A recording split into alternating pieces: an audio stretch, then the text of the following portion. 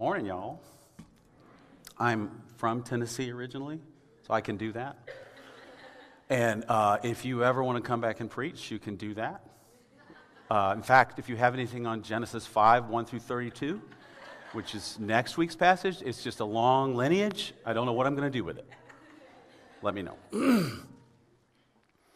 So a couple of weeks ago, the series finale of the NBC show This Is Us aired, and the last few episodes were, as you might expect if you were a fan, beautiful, sad, hopeful, all at once, sort of like life. There was a particularly powerful scene that took place as Rebecca, the matriarch of the Pearson family, was dying. And no, that's not a spoiler, because fans of the show have known for 2 or 3 years that this is where things were headed. Rebecca, in a dreamlike state, as she's journeying towards death and whatever the afterlife might be, I suppose, she turns to her guide for this journey, William, and she says, "It's quite sad, isn't it?" And of course, for those of us who have watched that show from its beginning, it's a very sad episode. But William responds to her in what could sound a bit cheesy or profoundly true, depending on your frame of mind, depending on your level of pain or woundedness or cynicism. He says, among other things, this, and I'll quote him.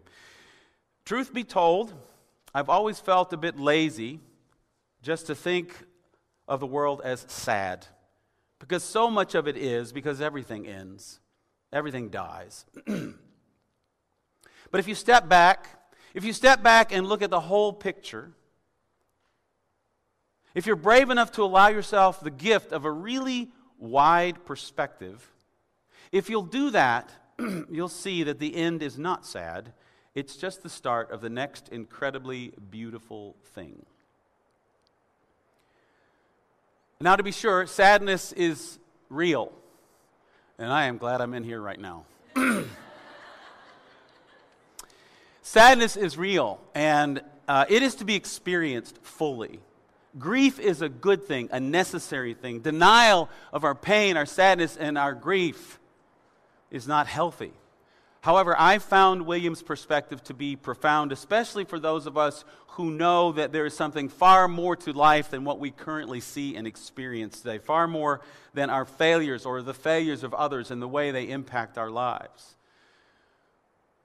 We know that from a very wide perspective, God can work in any of it. And God can bring about redemption where and when we least expect it. Furthermore, we know that Jesus promises us that for those of us who have placed our faith in Him, for those of us who believe, have attached our lives to Jesus, though we die, we will live again. And as I think about our journey through Genesis chapters 1 through 11 so far, I don't have to think too long before I can see the shame that Adam and Eve must have felt by the time they get to this point in the story. They have gone through a lot, and they are not innocent in these things. I'm reminded of God's words to Eve after her sin in the garden about the sorrow with which she and all of humanity would now bring children into the world. I'm reminded of the remorse she must have felt over her choices and those of her husband to bring them to the place they now found themselves. Her son, Cain, has murdered her other son, Abel, and the sin of Adam and Eve has opened the door to more sin, and they do indeed have sorrow upon sorrow, the thought of bringing their children, into the world. This week we're going to spend some time with the descendants of Cain, and the world will look a bit sad to us as we do, all over again. We're going to see more than that. We're going to discover hope, and we're going to discover the possibility of the next incredibly beautiful thing in the plan of God. For God does not give up on any of us. In the first paragraph of our passage, verses 17 to 18, we quickly move through Cain's line to his great-grandson Lamech. And before we get there, we're given this detail that Cain founded a city, the first city. And here we find out that there were other human beings living at that time, at the time of Cain and his family. Otherwise, this city has a population of 1. And why does Cain found a city? What is he after? He's after Eden. He wants a place that looks and feels like the Garden of Eden. Now, of course, Cain has never seen the Garden of Eden. He was born after his parents had exiled him from been exiled from that place. They were banished to the east. And then after Cain murdered his brother, God sent him even further away once again. God told him that he would be a restless wanderer in the land. And Cain then feared that if he was out there all alone, with no community, with no people, that someone might kill him. Again, who would kill him? Other human beings who were apparently living at that time. So Cain cried out to God, "If you do this to me, whoever finds me will kill me." Verse 15 and 16. But the Lord said to him, "Not so. Anyone who kills Cain will suffer vengeance 7 times over." Then the Lord put a mark on Cain so that no one who found him would kill him. So Cain went out from the Lord's presence and lived in the land of Nod, east of Eden. The word Nod means wandering. It means wandering. Where does Cain wander? He wanders in the land of wandering, east of Eden. In these first 11 chapters of the book of Genesis, the further east people go, the further from God's design they find themselves. We could even say the further from God's presence they find themselves, at least in the way that presence was experienced in the garden. And whether we know it or not, friends, we can all end up east of Eden. We can all end up east of Eden, wandering in the land of Nod. Whether we know it or not, we are all homesick for Eden. We are homesick for God and for fellowship with God. As the poet Rainer Maria Rilke phrased it, God is the great homesickness we could never shake off. You, God, are the great homesickness we could never shake off. And that homesickness affects all of us, whether we call it that or not. We're all homesick for Eden. In Cain's situation, it was willful disobedience against God that got him to that place, but it can be other things too. For not only do we human beings sin, we are also sinned against. And sometimes in the pain and the trauma of it all, we end up alone. We end up east of Eden. We can feel that things are not the way they're supposed to be, and getting back to Eden, whether we realize it or not, getting back to Eden is what we're all trying to do. Getting back to Eden is what we're all trying to do. We are trying to build our own version of paradise. The next paragraph picks up the narrative with Cain's great-grandson Lamech, verses 19 to 22. Lamech married 2 women, one named Adah, the other Zillah. Adah gave birth to Jabal. He was the father of those who live in tents and raise livestock. His brother's name was Jubal. He was the father of all who play stringed instruments and pipes. Zillah also had a son, Tubal-Cain, who forged all kinds of tools out of bronze and iron. Tubal-Cain's sister was named Naamah. So Cain has 2 wives. Polygamy has now been introduced into the narrative, and we know this is not the way God intended it. Back in Genesis 2, it's a very clear picture of God's intention was that Adam and Cain, his son after him, were to have only one wife. And yet there it is in the pages of our Bible. Lamech married 2 women. Lamech has chosen something that ran against God's intention in the garden. Going a step further, later on in Scripture, God will not only allow or seem to even almost look the other way concerning polygamy, God will regulate it. In Exodus 21:10, God says that if a man does indeed marry a second wife, he is not to deprive the first wife of food, clothing, or marital rights. This shows us the radically gracious lengths to which God will go to stay engaged with us. If we insist on sinning, if we insist on going our own way, God will at least attempt to regulate our sin so that it doesn't do as much damage as it might have done. He has done this with Adam and Eve. He has done this with Cain. And now he does it with Lamech and his wives. Later, God will do the same with things like slavery. This is one of the ways that God incarnates or enfleshes himself into our lives long before he did so in the coming life, death, and resurrection of Jesus.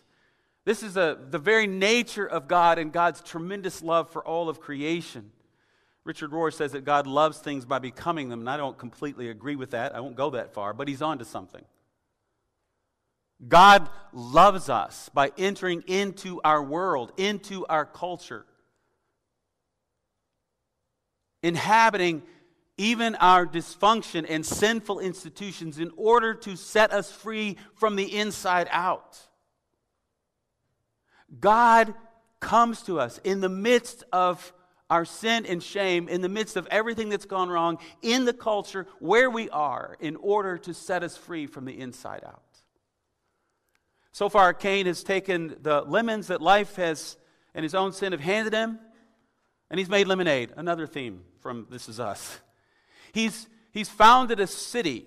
He's built a family. He's continued the lineage, and his family has brought into the world the farming of livestock. His family has brought into the world the creation of art and beauty and musical instruments, and the beginnings of metalwork and the making of tools of bronze and iron. Even amid the darkness and sin and rebellion and its consequences, humanity moves forward.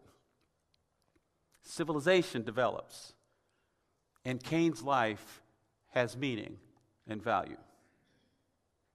We might even say that despite Cain's sin and its consequences, it is actually through his line that humanity begins to fulfill God's commandment in Genesis 1 to rule over the creation and all of its creatures as those who have dominion and as those who carry forth the image of God into the world. It begins with Cain's line. This is a word to us. This is a word to us. Yes, Cain's rebellion resulted in his wandering further from the presence of God. But there's still blessing on Cain's life and line, mixed in with the downward spiral of sin and its destruction for sure, but there is good nonetheless. God is still at work. There's a hint here, maybe even more than a hint, that God is not finished, that God has not given up on humanity. To be a human being made in God's image is at the very least to carry with us the potential, the incredible potential to create meaning and beauty in the world. And the lineage of Cain, the descendants of Cain, begin to do just that. If you were like Cain, because of your own sin, or because of the sin of others, or because of the hard and sometimes brutal facts of life in a beautiful but broken world, if you are like Cain, if you are wandering in the land of Nod, and you feel that the presence of God is far removed from you, the good news is that God has not given up on you either. God has not given up on you either, no matter how far east of Eden you find yourself or how you got there. The potential placed within you, within the womb, is still very much there. The potential for life and beauty and growth and joy and meaning and purpose, the potential even to know and experience the presence of God once again. It's all still there, even today. God is waiting to create in and through you the next incredibly beautiful thing. But like I said, sin is still very much present in the world and at work. In the next paragraph, the great-grandson of Cain reminds us of this fact. Lamech said to his wives, Adah and Zillah, "Listen to me, wives of Lamech, hear my words. I have killed a man for wounding me, a young man for injuring me. If Cain is avenged 7 times, then Lamech 77 times. The anger, the rage, the pride that we saw in Cain has not dissipated in his family line. If anything, it's intensified. Lamech brags to his 2 wives that he has murdered someone. And he has given this person more than they deserved. I have killed a man for wounding me, a young man for injuring me. This is not restitution. This is not justice. This is an escalation of violence. Welcome to the 21st century. And then Lamech goes on to base his actions on something his great-grandparents must have told him or passed down to him. When Cain was sent off to wander in the world and feared for his life, God promised that he would avenge Cain's life if he were killed 7 times.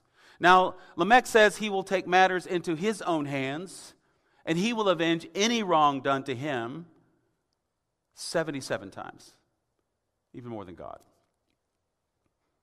the effects of sin have multiplied. Not only has Lamech taken on the role of God as the one who will avenge any injury done to him, but he has increased the intensity of the punishment, poetically speaking, 11 times over. Whereas God would avenge Cain's death 7 times, Lamech promises 77 times. So the downward spiral of sin is widening. The effects and consequences of sin are becoming more prevalent, more apparent. People aren't getting any better, they're getting worse. The restlessness of Cain has trickled down and has now become a mighty river of destruction, and yet there is still room for hope. Again, let's remember, Adam and Eve have actually lost 2 sons. Cain murdered Abel, and then Cain has been sent away from them and is wandering in the land of wandering. So what do Adam and Eve do? Well, as the song goes, they do what comes naturally. Verse 25, Adam made love to his wife again, and she gave birth to a son and named him Seth, saying, God has granted me another child in place of Abel, since Cain killed him. Seth also had a son, and he named him Enosh. Adam and Eve have suffered tremendous loss, the realities of life in a fallen world that they helped create, but they do not give up. They do not give up. They do not stop. They move forward. They have another son, Seth. And in doing so, they exhibit a defiant kind of hope. They exhibit a defiant kind of hope. They have every reason to believe that the sin they committed in the Garden of Eden has done it. There's nothing left. Nothing else is going to happen. It's the end of the story. But it's not. They believe that God will still act. So God gives them another son, Seth. To borrow from Dr. Martin Luther King's I Have a Dream speech, Adam and Eve were able to hew out of the mountain of despair a stone of hope. They were able to hew out of a mountain of despair a stone of hope. There's one more hint of hope. One more hint of the next incredibly beautiful thing God will do. The last part of verse 26 reads, at that time, people began to call on the name of the Lord. It's all led to this. People began to call on the name of the Lord. It's just one brief statement, but it points to a new level of interaction and relationship between God and humankind.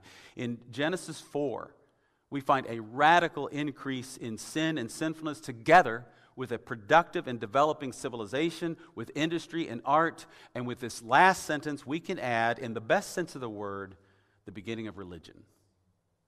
The beginning of religion. That time, people began to call on the name of the Lord. They began to worship God, to pray to God, and on some level to trust God more than they had. They began to call on the name of the Lord. The next incredibly beautiful thing is, once again, that God is not through with humanity. Somehow, in the midst of everything that went wrong in Genesis 3 and Genesis 4, God has already made a way for people to call on His name. Where people can relate to God on some level, and where God does not hide His face from them in their time of need, regardless of the very real issues of sin and rebellion that are still going on. And this, of course, this is part of how Genesis chapter 4, verses 17 to 26 leads us to Jesus.